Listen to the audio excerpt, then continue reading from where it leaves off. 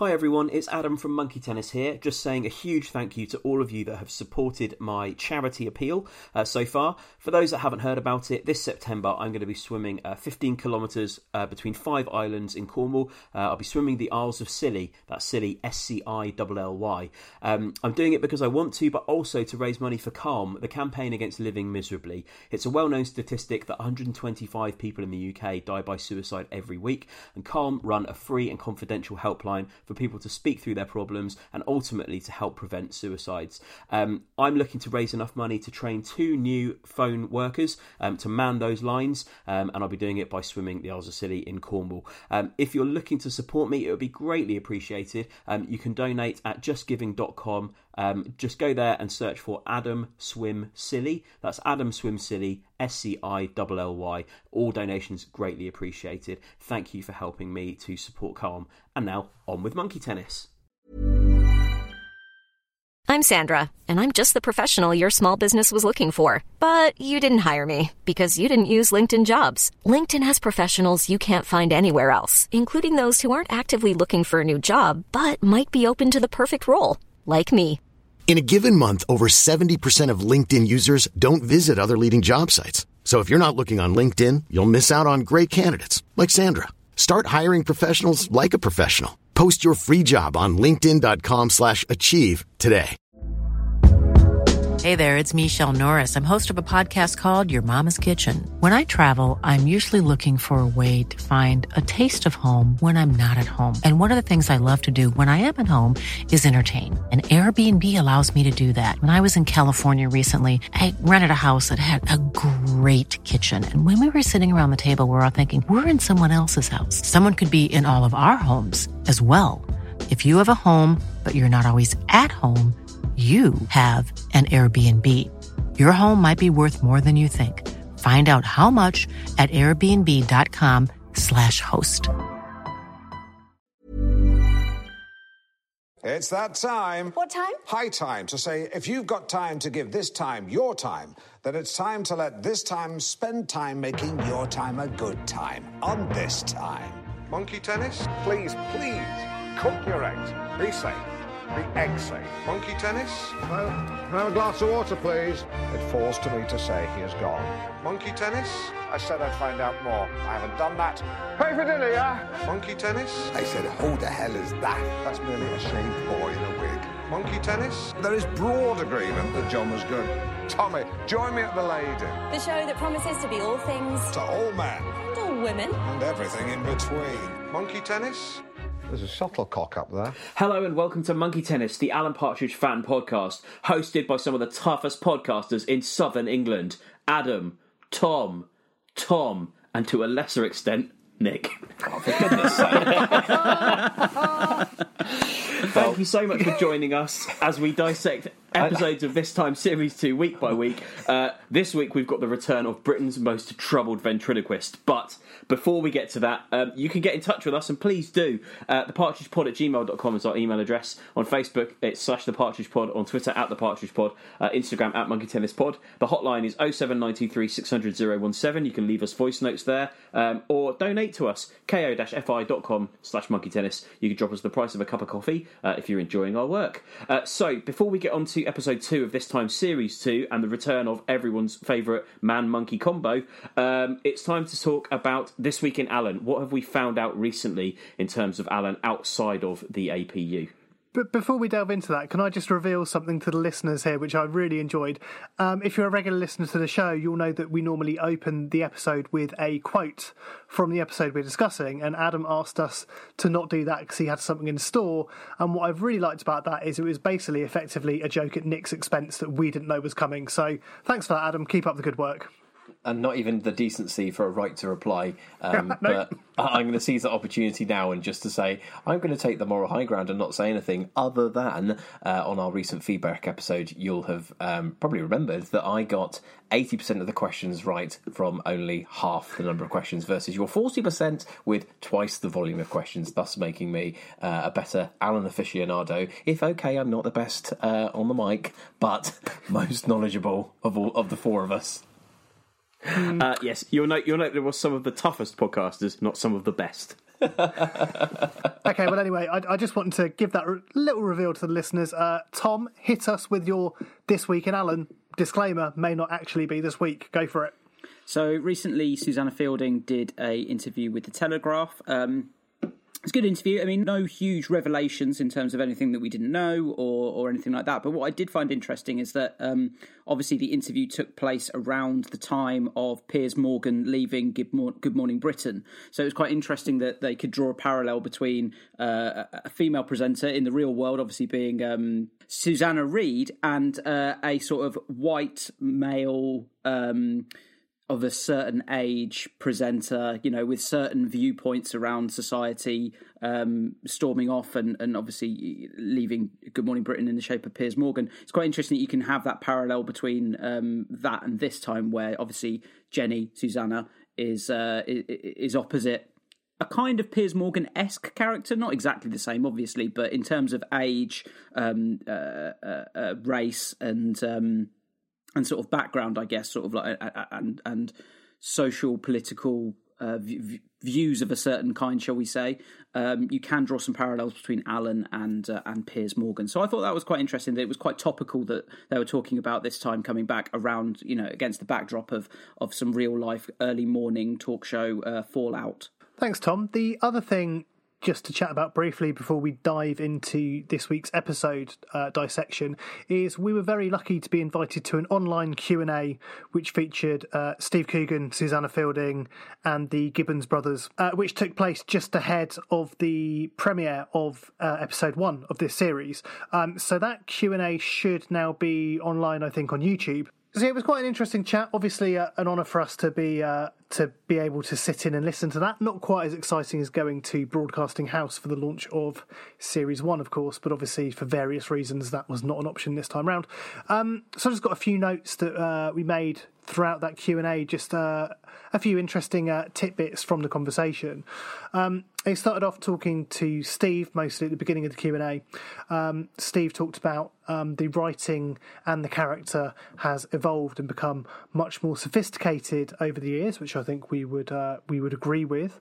And he talked about that he chooses to do Alan because he wants to, not because he has to. Because he has been able to do other projects, it means Alan hasn't become the albatross that people might expect it to be. And again, I think we've talked about that before, the kind of one project for Steve, one project for Alan, and the back and forth there. I mean, Steve certainly talked about that before. That is a well-worn anecdote that I've heard him use in about 5 or 6 interviews. The fact that there was a period in, you know, I could answer it on his behalf. I think now there was a period in the wilderness where I wasn't sure I wanted to do it anymore. But the Gibbons brothers came and they breathed new life into it, and they've introduced some more subtleties, and he's a more sophisticated character. And now I've done Philomena and some other things. I feel more comfortable going back to Alan, less of an albatross, more of an old friend. I've got a great affection for him. I imagine I'll do it again in the future. It's exactly that. And I think throughout the whole Q&A, probably because we obviously do dig out most of the kind of Coogan and Gibbons type interviews around the writing of Partridge, we've probably heard a lot of these things before. But there were a few interesting points that came out.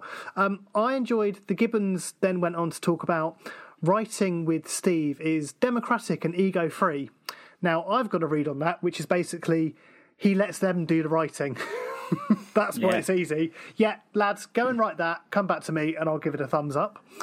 I think it was probably the most interesting bits of this Q&A were listening to Susanna talk about her experiences. So she talked about the recording of this time, saying there is a musicality to it, saying it's like a piece of music. Everyone's playing their instruments and has to hit the right notes at the right point. And I think that does tally quite nicely with some things we've said before about there's a real rhythm and tempo to some of the script on these shows, particularly a lot of the in-studio exchanges. So I thought she really described that in quite an innovative way, that it's kind of like playing a piece of music. And then just some kind of pandemic context stuff from the Gibbons brothers.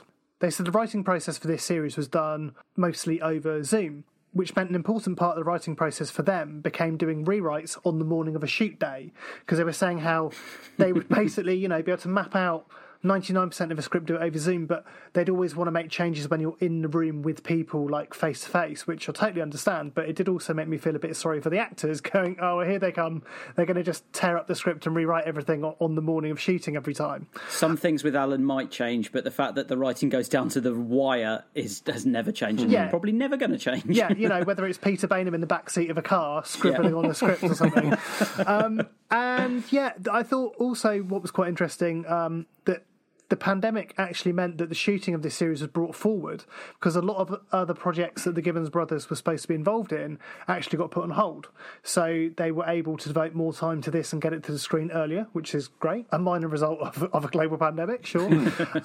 And just lastly, I thought what was quite a key line as they were talking about this series and talking about the context for the Alan character at this point. They said Alan knows that he needs to make himself an institution before he becomes irrelevant. They were talking about this in terms of the Series 1 arc for Alan being a bit of an Icarus moment, essentially flying too close to the sun, aka unloading on Jenny. So the fact that they kind of see that he now knows he needs to, I guess, toe the line to a certain extent, because it's kind of a make or break point for him as a broadcaster. So it'll be interesting to see if that comes to some kind of fruition throughout the rest of the series in the next 4 episodes, I guess.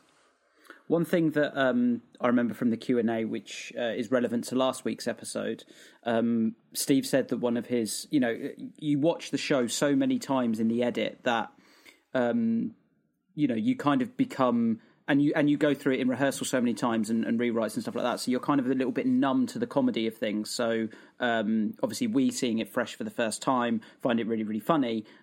He's obviously had to go through the script editing process and then the filming process, blah, blah, blah, blah. So it's not quite as funny when it comes down to shoot date. But one thing that he said that from the edit that he always really liked and always really made him laugh was in the first episode, of the moment where Sam and Jenny kiss and embrace, and Alan's just kind of like in the frame of the shot looking really awkward. I remember him saying that was always a shot and a moment that really made him laugh because of Alan's kind of awkwardness. And it's not a ha-ha, laugh out loud gag or funny moment per se, but Steve, knowing this character inside and out, just found that moment particularly funny. His eyes, he's obviously feeling really awkward, and there's just so much that is obviously clearly going through his head and in that moment, and it's just one little frame and snapshot of the show. That's actually reminded me something else he said, which I thought was a great little insight, that in the days of actually shooting, he often wouldn't really know what Susanna was doing with regards to her kind of facial acting. So he often wouldn't really be able to get concept of that until they sat down in the edit. So he'd then get this kind of wave of enjoying her performance by seeing it on screen. Because they're sat side by side, he wouldn't really be able to read on what she was doing and how she was reacting to stuff until they went into the edit suite, which I thought was a great little insight. I think that's the same. I mean, I was looking out for it this time, but I think that was definitely the case with Series 1 and to a lesser extent Mid Morning Matters as well. When you start to rewatch these shows for the purposes of this podcast, you're focusing less on Alan, or you're focusing less on what is being said, and you're focusing what's going on around it. And that's when you start to notice facial expressions, body movements and things like that, which you don't necessarily see first time round. But obviously, having watched Alan multiple times for this purposes, I purposefully look, what is Jenny doing? What is Psychic Simon doing in those moments? Because that's where you find these little nuggets of gold. So, I think that's everything that's come through outside of the APU. It's time to dive into the APU with episode 2 of this time, series 2. Eagle-eyed people will have spotted a press shot that went out ahead of the series starting, which featured a lot of familiar faces from series 1, but one crucial new addition, which was Natasha Demetriou in the role of Tiff, the makeup lady, who comes into the APU in this episode. Perhaps not a huge surprise that this actress is now tied to the project. Jamie Demetriou guested in the first series. I think it's, arguably, maybe not common knowledge, but I think Steve Coogan's daughter and Jamie Demetriou have something of a relationship. And Ellie White, who also is Natasha Demetriou's comedy writing partner and featured with Jamie and Natasha in Staff Lets Flats, was also a guest in series 1. So effectively, the APU and the Staff PU are... Hang on, no, that doesn't work. Staff Partridge Universe? The Michael and Eagle Lettings universe and the APU are gradually sort of merging, it seems. But yeah. The SLU, the Staff Lets universe. Yeah. I mean, I hope I speak for everyone else in the group where I say I was very, very excited when I saw that press shot, knowing that Tash Dimitri was going to be in this. I love What We Do in the Shadows. Series 2 is incredible, better than Series 1. I think that second series is pretty much flawless. And obviously Stath Lets Flats, and I've loved her every time she's been on Adam Buxton's podcast. I was like, and also we'll come to kind of talk about it. It's setting up for it not to just be like a one-off character. It feels like there's a little bit more to it, which is exciting because, like I say, I'm a big fan of Tash Dimitri. I think she's great. I just kind of want to back up everything you've said there, really, Tom. And I think... Can I shake your hand? just like, we gave a few recommendations last week, and I just think if anyone's listening to this, if you haven't watched What We Do in the Shadows, the series, absolutely go and watch it. It is so, so good. Guaranteed laugh out loud moments in every episode. Can't rate that show highly enough. So to see her bringing her comedy skills to the world of Alan is very exciting indeed. I think. Would sling Stath Lets Flats on that must-watch pile as well. She also did a BBC special with Ellie White, which is really great. And I think you can find a sketch from that online under the name Internet Nails, which I absolutely recommend as well. I think we should share that on the profile on the socials, Internet Nails. Yes. So yeah, great to see her here. Although to be fair, she's introduced in a bit of an oblique way. I guess because of the nature of how they shoot this time, but also I don't know, perhaps for other reasons. I'm not sure, but you never really get a very clear shot of her. It's over the shoulder. It's just the feet, kind of like they do with Lynn. She's not really kind of foregrounded particularly.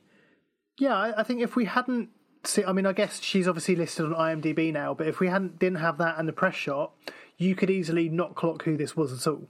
It took me until she popped up, I think, the second time in this episode that I clocked who it was. Because, like you say, the first time you see her, I think, is from the back. So you don't really know unless you recognise the voice. But obviously going back and I recognise the voice. But I think to the untrained ear or eye, it would take a little bit of time for you to work out who it was if you're familiar with her work.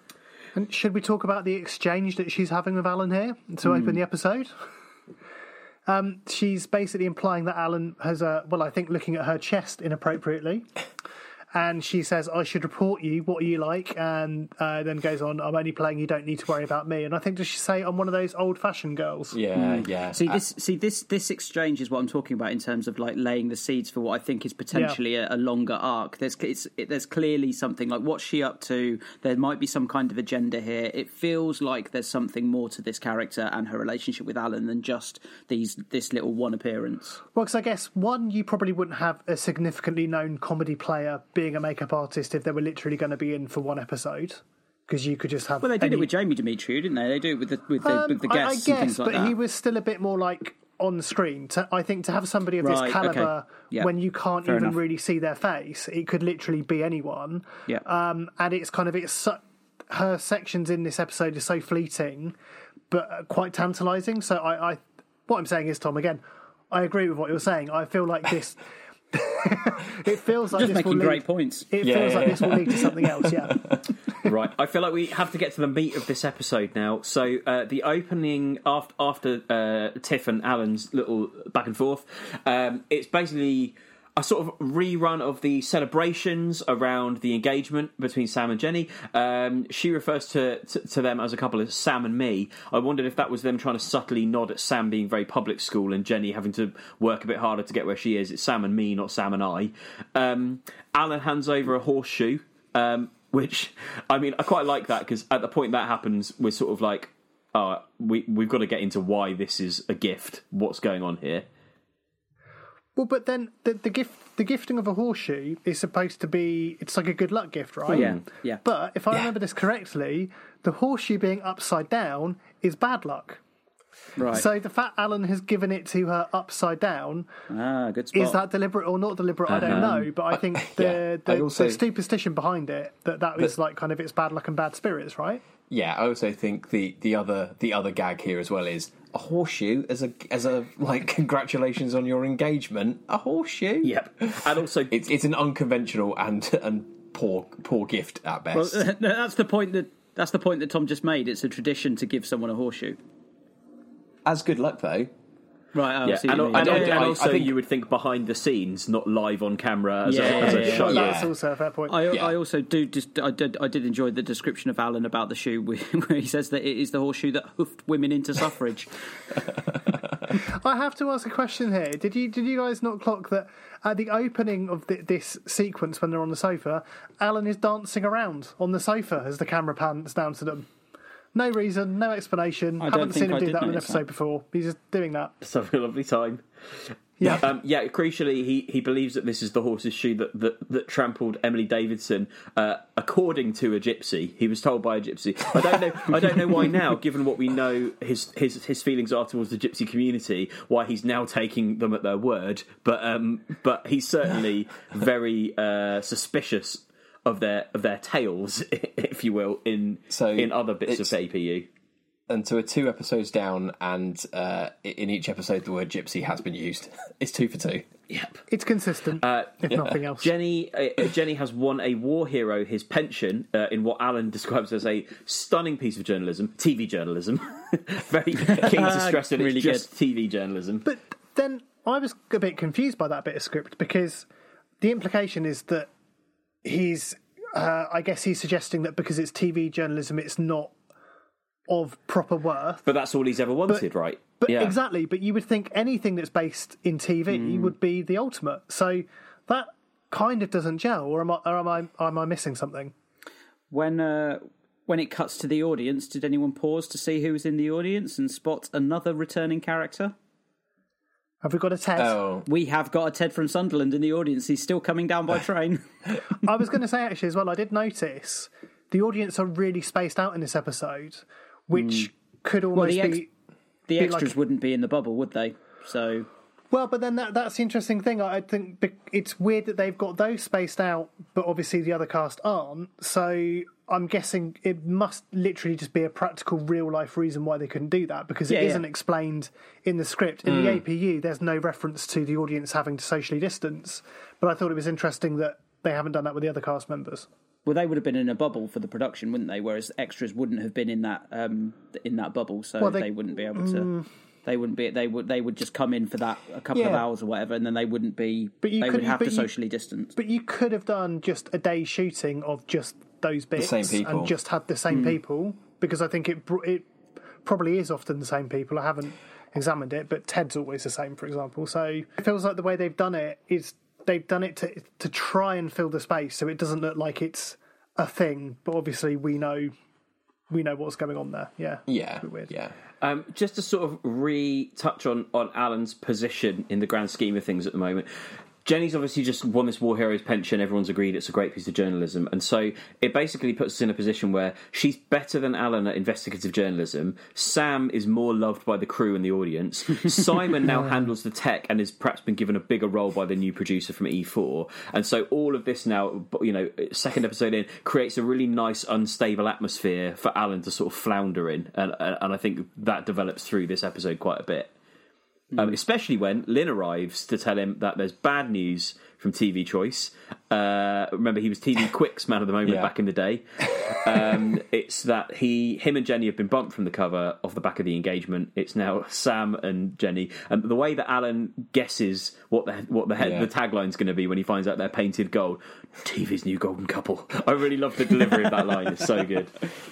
So the way that's done is like Alan is so gutted and he guesses it immediately, but the tone of the delivery, it's like it is literally the worst thing imaginable. It's so kind of grave and serious. I also even though it's a really simple joke, I just really like the gag when Lynn is kind of struggling to tell him. It's like, Lynn, if bad news there was a smell, you'd stink. There's a really nice bit. Did anyone clock Lynn trying to inject herself into the story as well? Just after that, where they're talking about whether it would look. He's been asked to give a quote, whether it would be sour grapes not to give one, and then she suggests, "How about this? A spokeswoman said Mr. Partridge supports this union," and he's like, "Yep, that's great, but just change it to spokesman." I suspect ever since she was on the news in Alpha Papa, she's been trying to do this. just get herself into the conversation, like make sure that people are aware that she works for Mr. Partridge, etc. I was thinking about that, and almost to the point we were making about the diversity inclusion in the first episode, I sort of thought there was a sort of spokesperson angle there, but Lynn would never have used the word spokesperson, so it wouldn't have worked. But I also feel like there's a kind of like, subtle kind of, nod to Alan supporting, old-fashioned, not terminology, but you probably wouldn't hear that on the BBC these days. I'd imagine spokesperson would probably be the favoured term in that instance. I also just love that Mr. Partridge supports this union. Like, they couldn't have anything less committal. Like, yeah.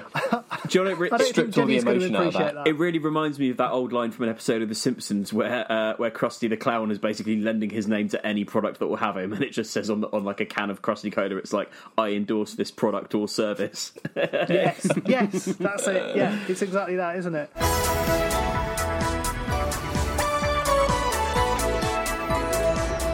Just two small things that I noticed near the beginning of this episode as well. There is a wider shot of the studio. There are loads of coloured recycling bins on stage that never get referred to. And also just a bit of script that I really enjoyed when Alan talks about Jenny's engagement, saying they're as giddy as schoolgirls, the St. Trinians type, not the modern ones that edit their faces. I just thought that was a very nice bit of commentary on the modern world from Alan there. He's got his finger on the pulse. So skipping ahead a little bit here, Alan's complaining to Howard, who I presume is a producer or at least senior crew, about Jenny. There's echoes of the end of Series 1 here, and he's describing talk about their engagement as being a bit ITV, which I did think that's accurate. I think that's fair, to kind of to sort of inject the presenters' private lives into things too much does feel like a bit of an ITV tactic. Yeah, but I also think it's a light-hearted magazine show that in the real world people would be all over hearing about someone's personal life. So yes, you're right, but also I think it fits the tone of what you would expect to see in a magazine show such as this. And actually that does happen a lot with The One Show and Alex Jones. I think she's just announced a pregnancy now, and I think whenever stuff like that happens, the viewership really engage with it. So I think actually, yes, it's the tone of that type of show, whether it's BBC or ITV. Right. So I did really enjoy the kind of counter offer that Alan gives to the producer, basically saying, why don't we focus on the fact that Simon's learnt to swim? Yes. I mean, I was wondering if that was a genuine offer or if he was being sarcastic. I think he must have been sarcasm for two reasons. One, he says perhaps we should do 20 minutes on that. I mean, in a half-hour show. Yeah. But also, if they did do that, obviously it still wouldn't feature Alan in any way. So I think he can't have meant it seriously. I think he's just being flippant. But I love the fact that means we now know that Simon's just learned to swim. Yeah. And also, I was pleasantly surprised that Alan's even retained that information about Simon, because normally he doesn't give two figs about Simon's actual life, does he? Yeah, or it could be that Simon actually can't swim and is probably terrified of the water, and Alan is using that as some kind of means to humiliate him on national TV. I wonder if he thinks there's some kind of sea quaddy in the water and he won't go in because the creatures might start nibbling him. No, thank you. This next introduction to a segment is probably one of my favourites that Alan's ever done, because he just starts listing not even people, but sort of a mixture of people, concepts, and it takes quite a while to work out what he's driving at. But but it still doesn't make sense. No. Does he say we all have our favourite prisoner before he goes into the list? No. The reveal is after, and that's why it's good. Yeah, great. Yeah. So it's loads of different things, and then the last four are people, and then he says we all have our favourite prisoner. Yes, so it's just, and also just the fact that it's his over pronunciation of Nelson Mandela like that as well, because he thinks he's being sort of culturally sensitive. But my favourite thing in this whole list is the fact that this is obviously an Alan yes Coogan no, is that they've put Andy Coulson, the ex-editor of News of the World that went to prison for phone hacking, next to Fred and Rosemary West. Yeah, and that's definitely, if Coogan was choosing his favourite prisoner, it's definitely Andy Coulson, isn't it? Should we just go through the whole list quickly? Because I had to do quite a bit, some of these I had to do a bit of research to figure out what they were referencing. Were there any gaps where you guys didn't know what they were supposed to be about? Well, I haven't got the list in front of me. Okay, it. We'll go through it. So, Norman Stanley Fletcher, so that is... Rings a bell. That's Ronnie Barker's character in Porridge. Right. Okay. Then you've got the Guildford Four. Then we all know who the Guildford Four are. Then you've got Slopping Out, which is just basically chucking out your toilet waste in the morning in prison. Who's the Daddy? Has anybody got what that's in reference to? No. Feels broad. Feels like it could I be. believe that's probably a reference to the prison film Scum. Oh, is that the Ray Winston Who's film? the daddy? Yeah. Yes, Winston. there's a bit of a, and I think there's this thing where nobody says that exact line, but it's a bit of a misappropriated script of that film. You've got Mr. Bridger. Did anybody get that? No. So that is the crime lord in The Italian Job. Right. Which, I mean, I haven't seen that film in so long, I had no idea. You want some Shut It You Nonce? I mean, I'll be honest, what I've gone for there is brackets stereotypical reference point, but also I thought very reminiscent of Terry Norton in Know Me Knowing You. Yeah. Then, Nelson Mandela, Bobby Sands, who was Hunger Strike prisoner, Andy Coulson, and lovely Fred and Rose West. Yeah. That concludes the list. And then when we cut to the VT, this sort of revealed itself after a while. It took me. I mean, obviously, it's a rip-off of Minority Report. That's the first thing to mention. The plot is identical. I thought Alan made himself look quite good as a criminal.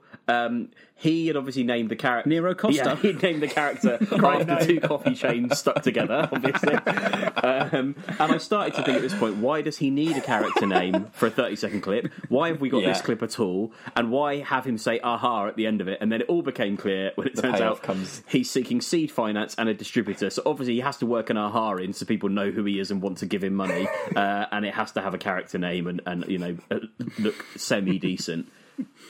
So I was going to say, I was pleased with the payoff for this little sequence, but for a slightly different reason. So when this started, and you basically get this very well-filmed, well-lit cinematic intro, I was a bit annoyed. I was like, okay, is this going to be a bit like, say, the VT piece when he was like in a medieval war in Series 1? So something which I think, for me, thinking back, that grated a bit, because it felt like, you know, it was quite big budget, big production, felt quite overblown. So I was a bit like, oh, is this going to be like one of these things again? Because that kind of annoyed me as a fan and a viewer, because in the APU, a show like this time wouldn't have a budget to do a VT piece like that, and also they wouldn't make something as dramatic for that, and ultimately it drags you out of the conceit of the show, much like the medieval battle that I referenced. I felt like it didn't really work so well.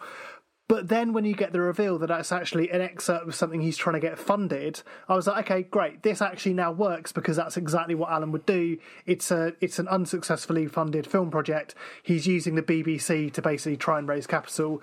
That then brought it right back into the APU, and I was back on board, and it was all fine. This, correct me if I'm wrong, is the first aha of this time. And what also I quite liked about it is From him, yes. Yeah. What I quite liked about it is that it's kind of similar to how they did it in Mid-Morning Matters, where he says aha right at the very end of the last episode, but it never actually completes the aha. It goes aha, and then it kind of like the internet connection goes.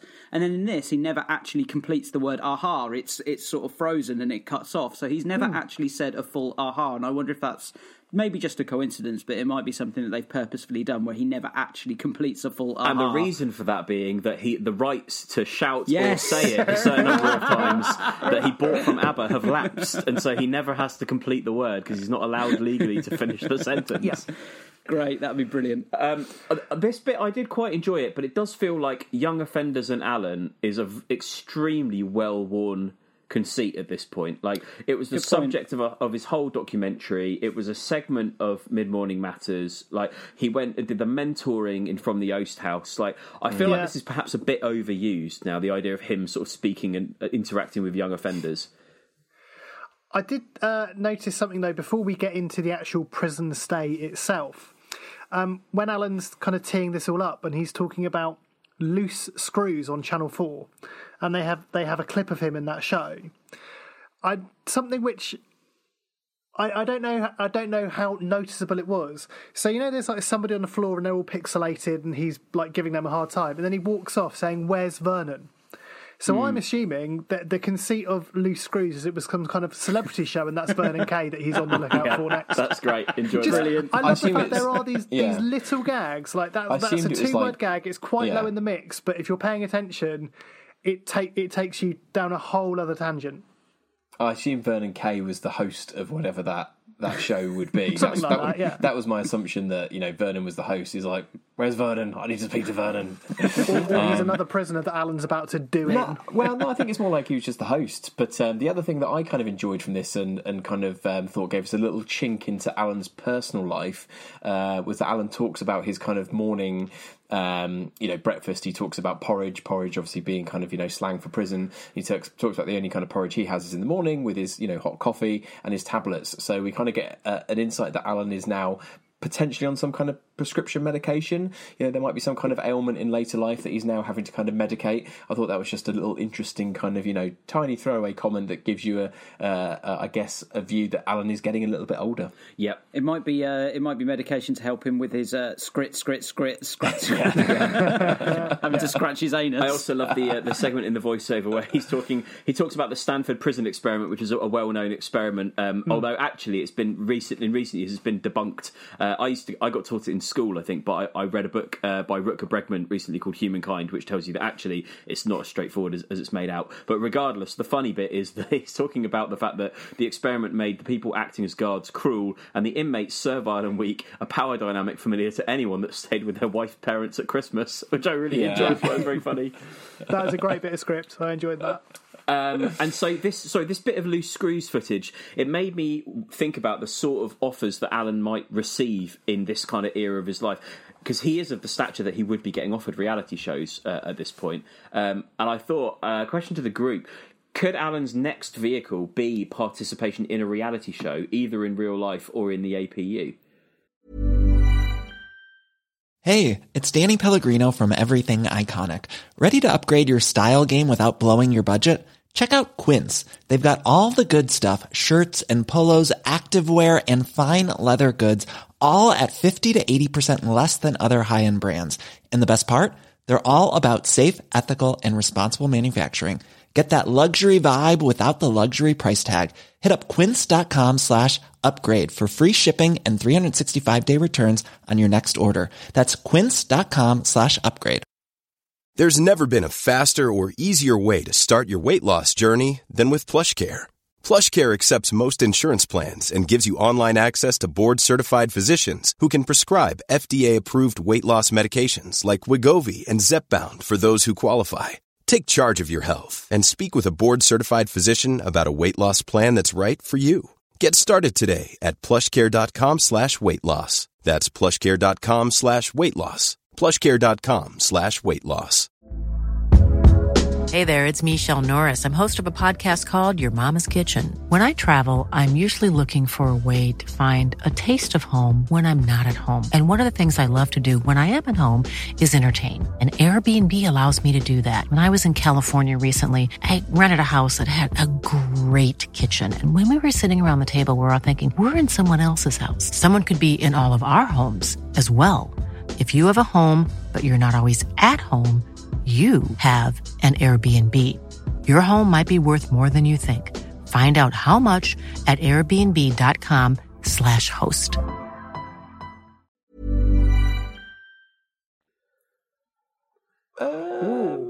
Potentially. It feels like territory that would need some careful consideration to not make it bad, to be totally honest. But I definitely think it could be in terms of a new vehicle for him. But I do think you'd need to think about how you would do that in a way that makes it good without it being bad. Yeah, that's fair. So make it good and it's fine. I think just make it good. There's something interesting in him being in one of these celebrity type shows in the real world, so in character. Because the things where he's done, like hosting TFI Friday in character, being on Jonathan Ross in character, I think there's more they could do with that, and it's a nice way to extend the output of the Alan universe.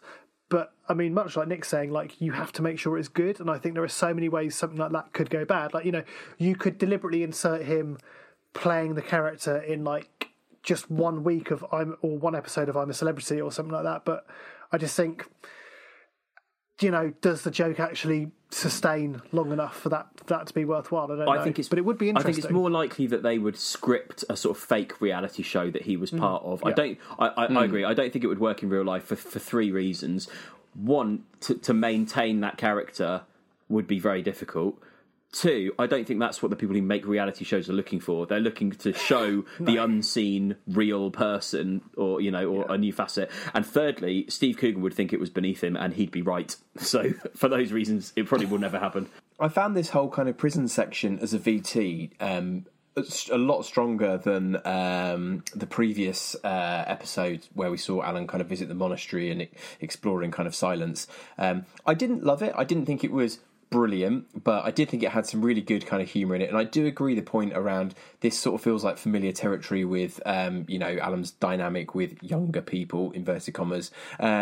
But I do think that this was a definite step up in terms of overall content. And I would also say the one thing I did really enjoy is when we see him in his cell and he's trying to entertain himself at night by throwing the, I think it's a ping pong ball against the wall. Yeah. You can see him visibly corpsing as well in that, like trying to stifle laughter. Yeah. Yeah, I thought exactly that. There are a few other bits that I've noted down before he gets into the cell.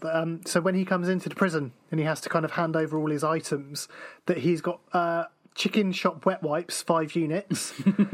Does he have those because he's been having to feed chicken to Seldom? We know Seldom likes KFC.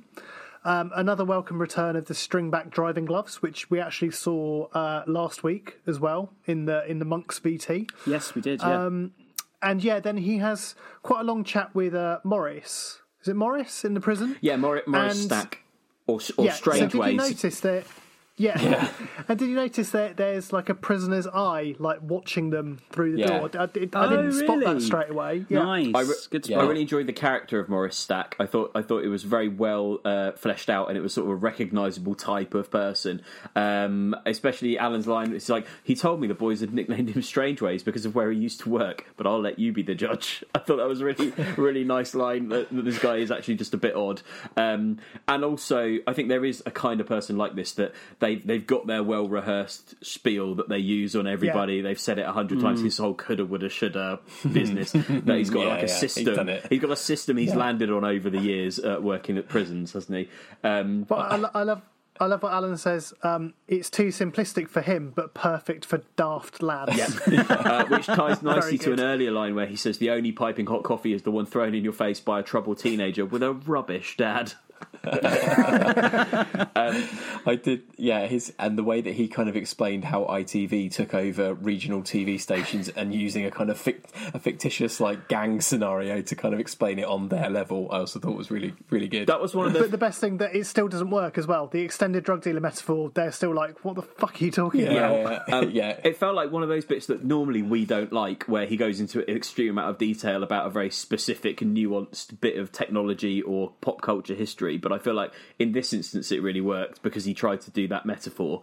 And also I like the bit where he's going through his room and he's like, it ain't the Ritz, more like a Marriott. That was really good. And also saying, not unlike my assistant's lounge. Yep. Nice little vision of Lynn's abode. His little bit of sass when he's being served his dinner is good as well. He's like, do I pay for this? No one pays, mate. And he's like, the taxpayer does. And I like, he does this a lot where he's kind of in like, he's in sort of not very harsh situations, but he's trying to ramp up the drama and the tension. So he's like, I'm in with some of the toughest teenagers in Wiltshire, Leroy, Smithy, and to a lesser extent, Ken.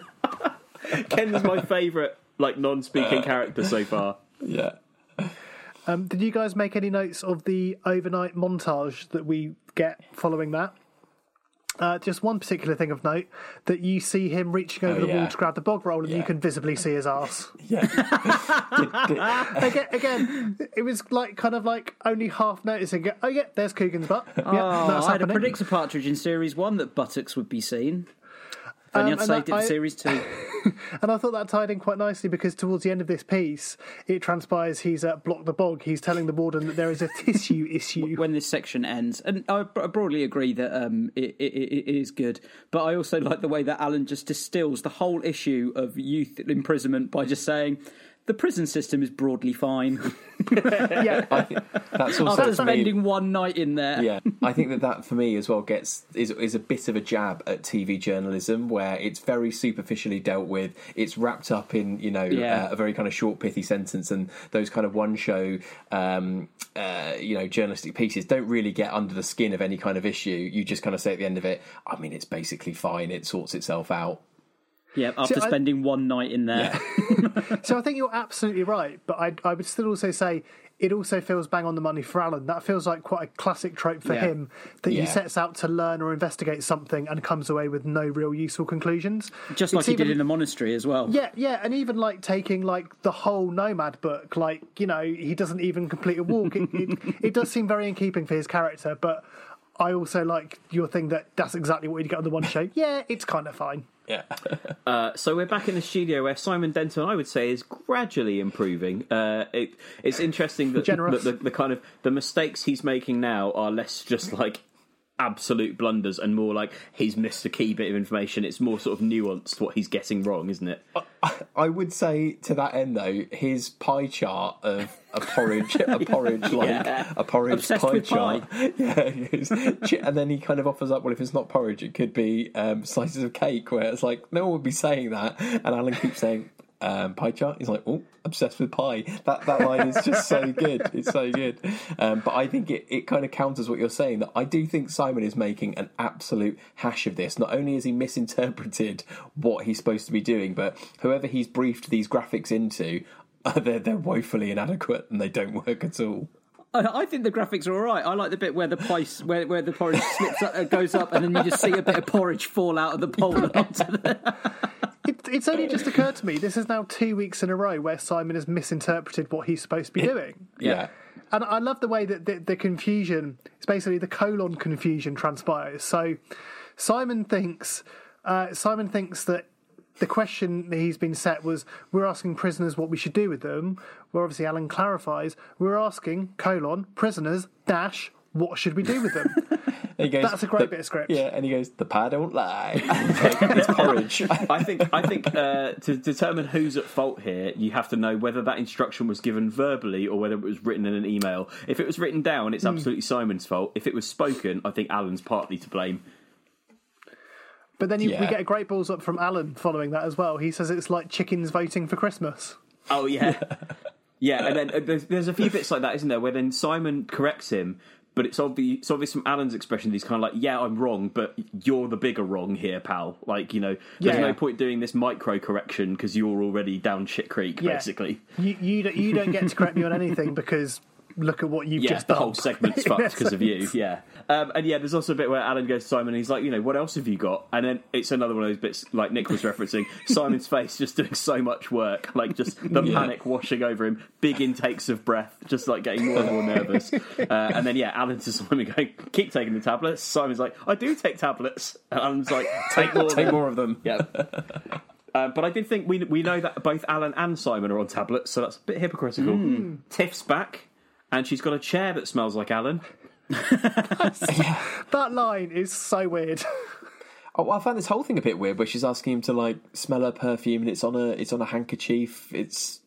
I found this bit a bit. She's just playing with it. This is what I mean about like, what is she doing? Like, what's her game? She's playing with him because obviously when he puts his head down to smell, she flicks her hand up and sort of like boshes him on the nose, and it's kind of like, is she flirting? Is she like trying to get in his head? Obviously trying to confuse him in some way, shape, or form. But keen to see where this goes. So you're saying it's perhaps not straight up flirting. Perhaps there's some kind of, I don't know, entrapment. Is that the right term? I don't know. Like, is she playing some kind of game with him somehow? That's what I mean. Like, I'm excited to find out whether she is actually just really bad at flirting, or because she does have a very long laugh. But she really does. But or whether it's something a little bit more. What's the word sinister? I'm looking for? Sinister, yeah. We're back on the topic of Jenny's engagement. She's found out that complaints have been made about her constantly referring to it. And Alan clearly, basically gives it away that it was him that did it by accident, because he says that he doesn't think that it trivialises the show, and that's exactly the words that the complainant used. I think I think Jenny's kind of grasping a bit there. I think she probably, if I was in a similar situation, I don't know if I would have spotted the trivialised bit, but I don't know. It just seems a bit convenient. She probably already suspects him.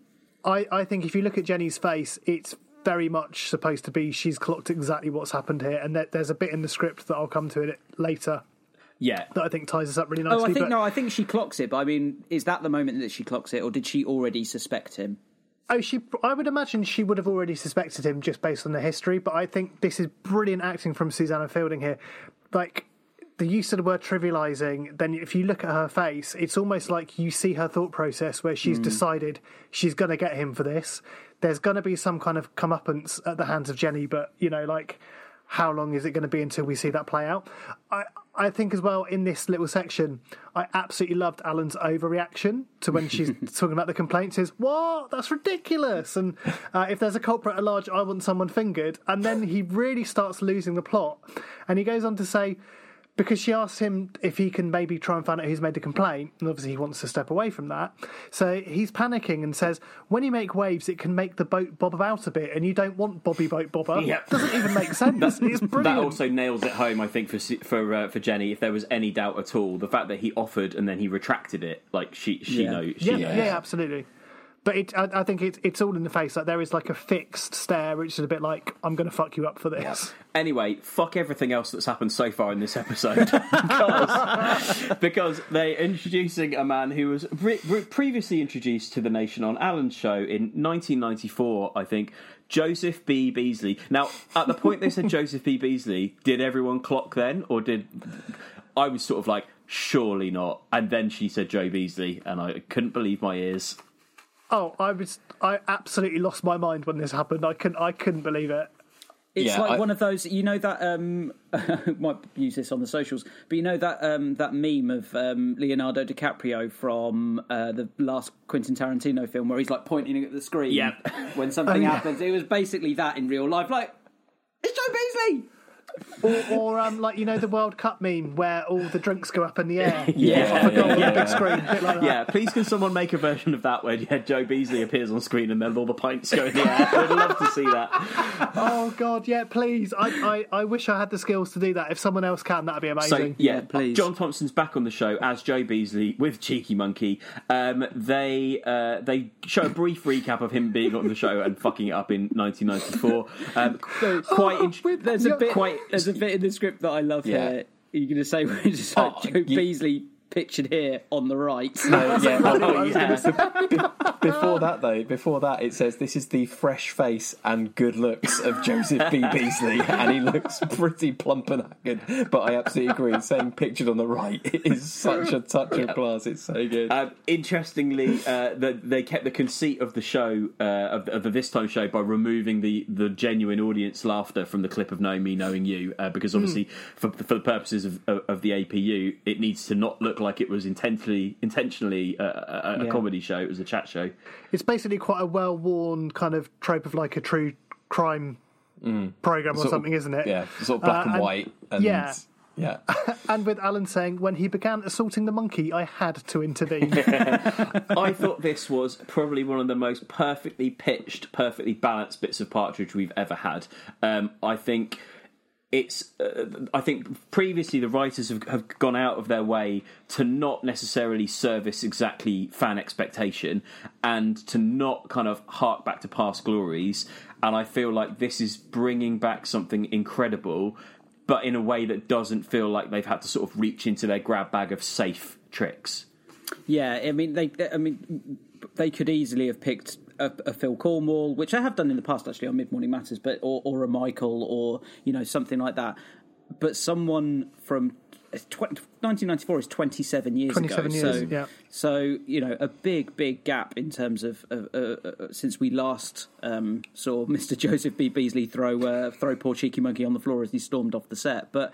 Yeah, you're right. It could so easily have been someone bigger, quote unquote bigger, and more well known. But you're right, perfectly pitched, the perfect person to bring back. We obviously have a lot of affection and affinity towards Joe Beasley and Cheeky Monkey. So yeah, paying lip service, paying fan service, but in a really clever and brilliant way.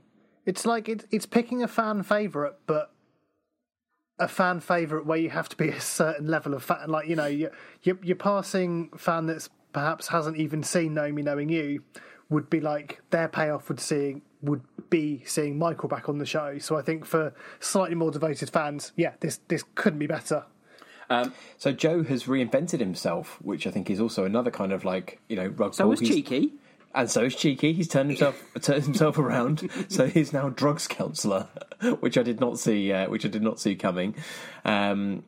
Did anyone else kind of like foresee where this was ultimately going to go? No, and I think that's why it's so good. I think my natural assumption was, okay, so he's come back on and he's going to be out for revenge. And I mean, I guess there is an element of that itch is scratched, but there's way more nuance and there's a lot more kind of like layers and a lot more fun to it, and the way that he kind of impresses a lot of his feelings on Cheeky Monkey, and there's some ambiguity about how angry he actually is at Alan, and you know, I think it's really well played.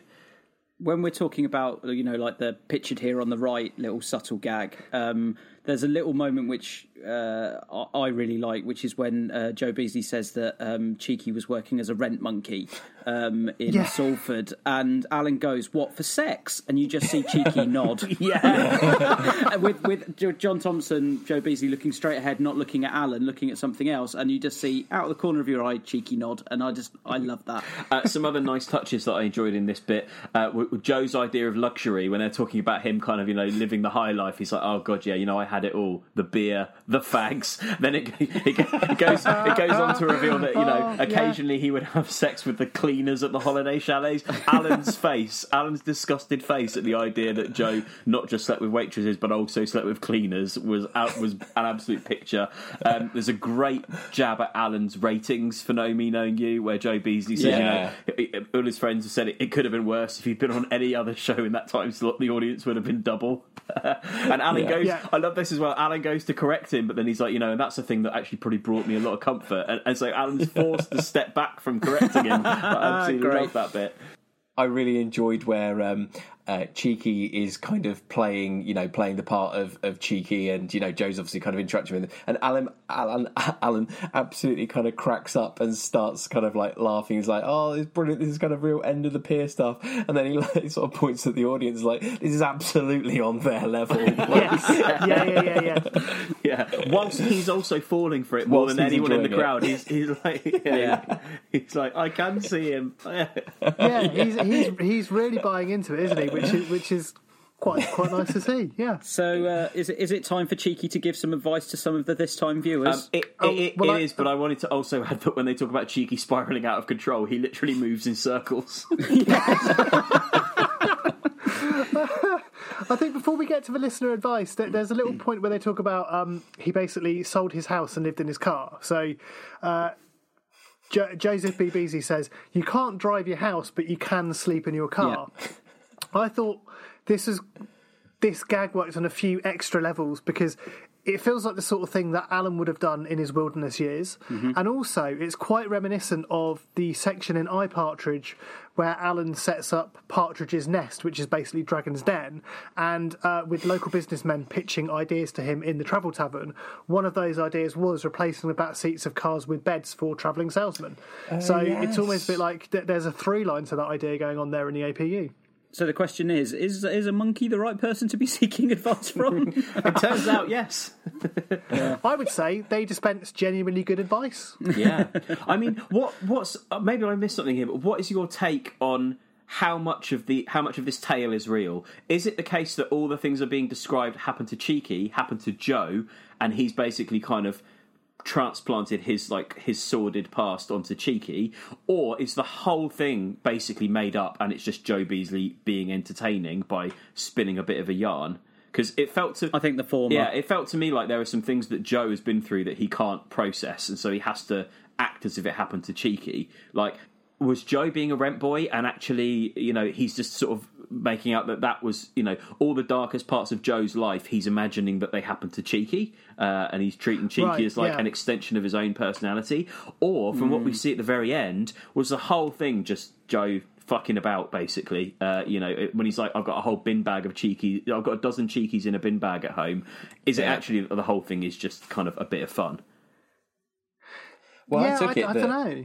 Oh, I mean, I took it that it was Joe using Cheeky to kind of, deflect onto him, because there's this point around him going to kind of Chester Zoo to see his mum, which I kind of took to be Joe's mum, but he didn't want to talk about that, so he kind of made it about Cheeky. So that's how I interpreted it, that he was deflecting from his own life and using Cheeky as the conduit for that. Yeah, I think there's definitely a bit of that going on there, but maybe it's a bit of a halfway house of both. I was going to say, before we get to kind of the wrap-up and the off-air chat that they have, so when Cheeky attacks Alan, I don't know what you guys thought, but I thought it was genuinely quite a violent attack. Yeah, Cheeky goes bananas. Pushed down to the floor, and what made it even better was Jenny absolutely loves it. Yeah, she loved it. She's laughing her head off. And this is the key line that comes in that I was going to come to. Jenny says at the wrap up for that piece after the Cheeky attack, I hope that didn't trivialise any of the issues discussed.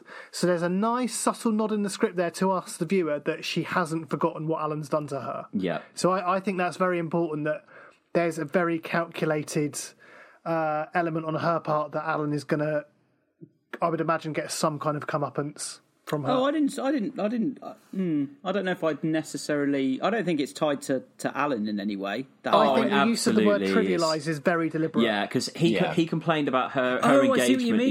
Yeah. Sorry, I completely hadn't spotted that. Yeah, sorry. Right. Right. So Alan's, when he's talked to producer Howard about the engagement trivialising, when they talk about the complaints, he used that word. So she's now using that word. So it's almost a coded message or threat to him and to us, the viewer. And also a little bit of so you think my engagement trivialises things, but here you are being punched in the face by a pretend monkey. How is that not trivialising issues? Well, I mean, they were obviously in relation to what they were talking about in the abuse of the person that rings in, but yeah, it's they don't want to trivialise that by having the person give them advice on quite a serious issue be a monkey, but then also obviously the use of trivialise is very, very calculated by Jenny. It's multi-layered scripting. It's very clever. It really is. And so, the cameras are off, and Alan and Joe are having a little bit of a chat. Joe reveals he's got a dozen Cheekies in a bin bag at home, and he's saying to Alan, how are you doing, really? And Alan quite quickly offers up,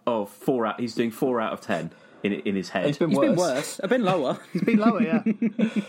I think that my take on it was that he's again been kind of caught off guard by how genuine and kind of on the nose the advice was to the caller, and so actually he's seen something in Joe whereby actually Joe could potentially add some value to his life. So when Joe kind of speaks to him off camera, I think that he's kind of he's more willing to give something to Joe and let his guard down slightly. I did wonder as well, because it feels like the switch into kind of Joe in counselling mode is kind of immediate after the kind of battering Alan with a monkey.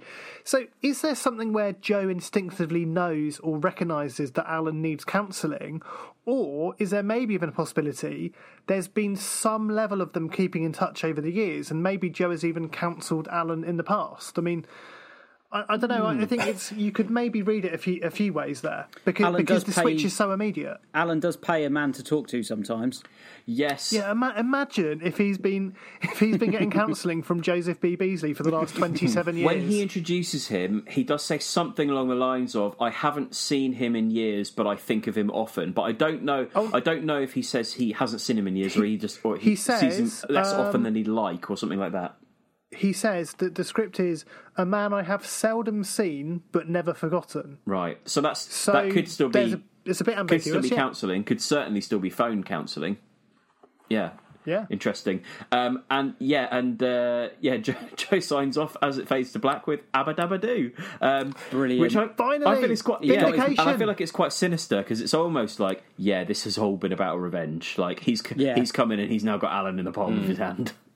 27 years later, finally getting the correct punchline on BBC. I almost kind of like air punched when that happened. It was just like a beautiful one. We're talking about a nod to the past, but that's really something for the old school Alan fans to really love and appreciate. I think that's just a really nice, classy touch and a great way to finish the episode. Didn't you think that John Thompson's sort of hair and makeup was exactly as you would expect Joe Beasley to look 27 years later as well? Like sort of long kind of roadies, like ex-rock and roll hair and sort of a bit of a paunch and just, yeah, kind of like a man who's seen some shit but is like safely out of the other side.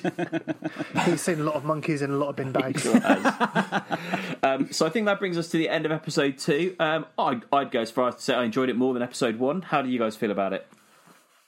I would agree. Yeah, I think I'd agree as well. Yeah, two really strong episodes to start the series. But I think this one just about pips episode 1. But loved episode 1 as well.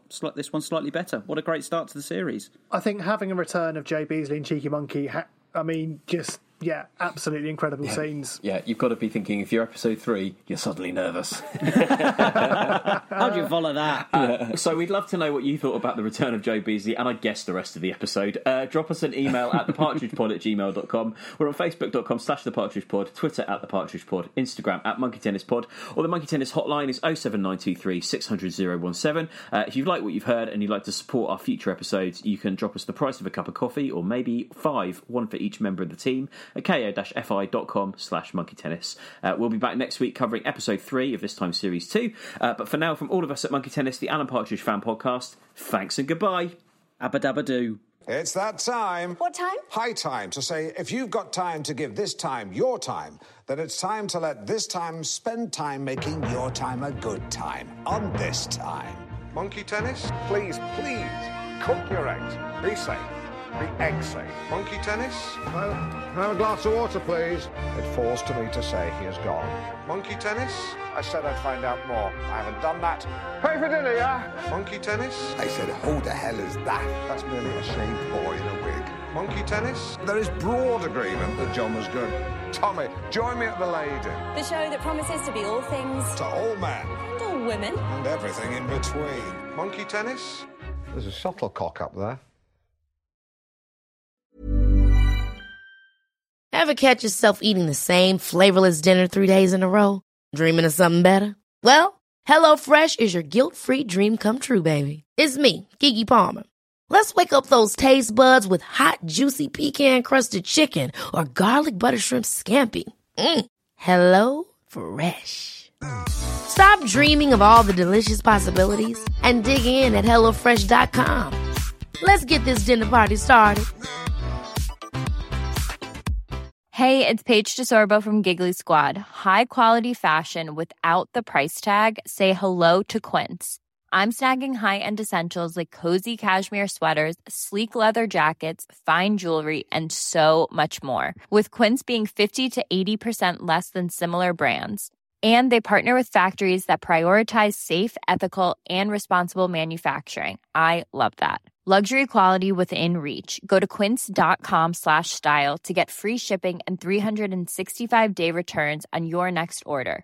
Quince.com/style. When it comes to your finances, you think you've done it all. You've saved, you've researched, and you've invested all that you can.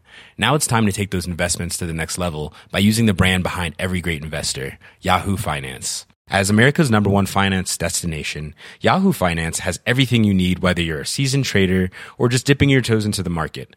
Join the millions of investors who trust Yahoo Finance to guide them on their financial journey. For comprehensive financial news and analysis, visit yahoofinance.com, the #1 financial destination, yahoofinance.com.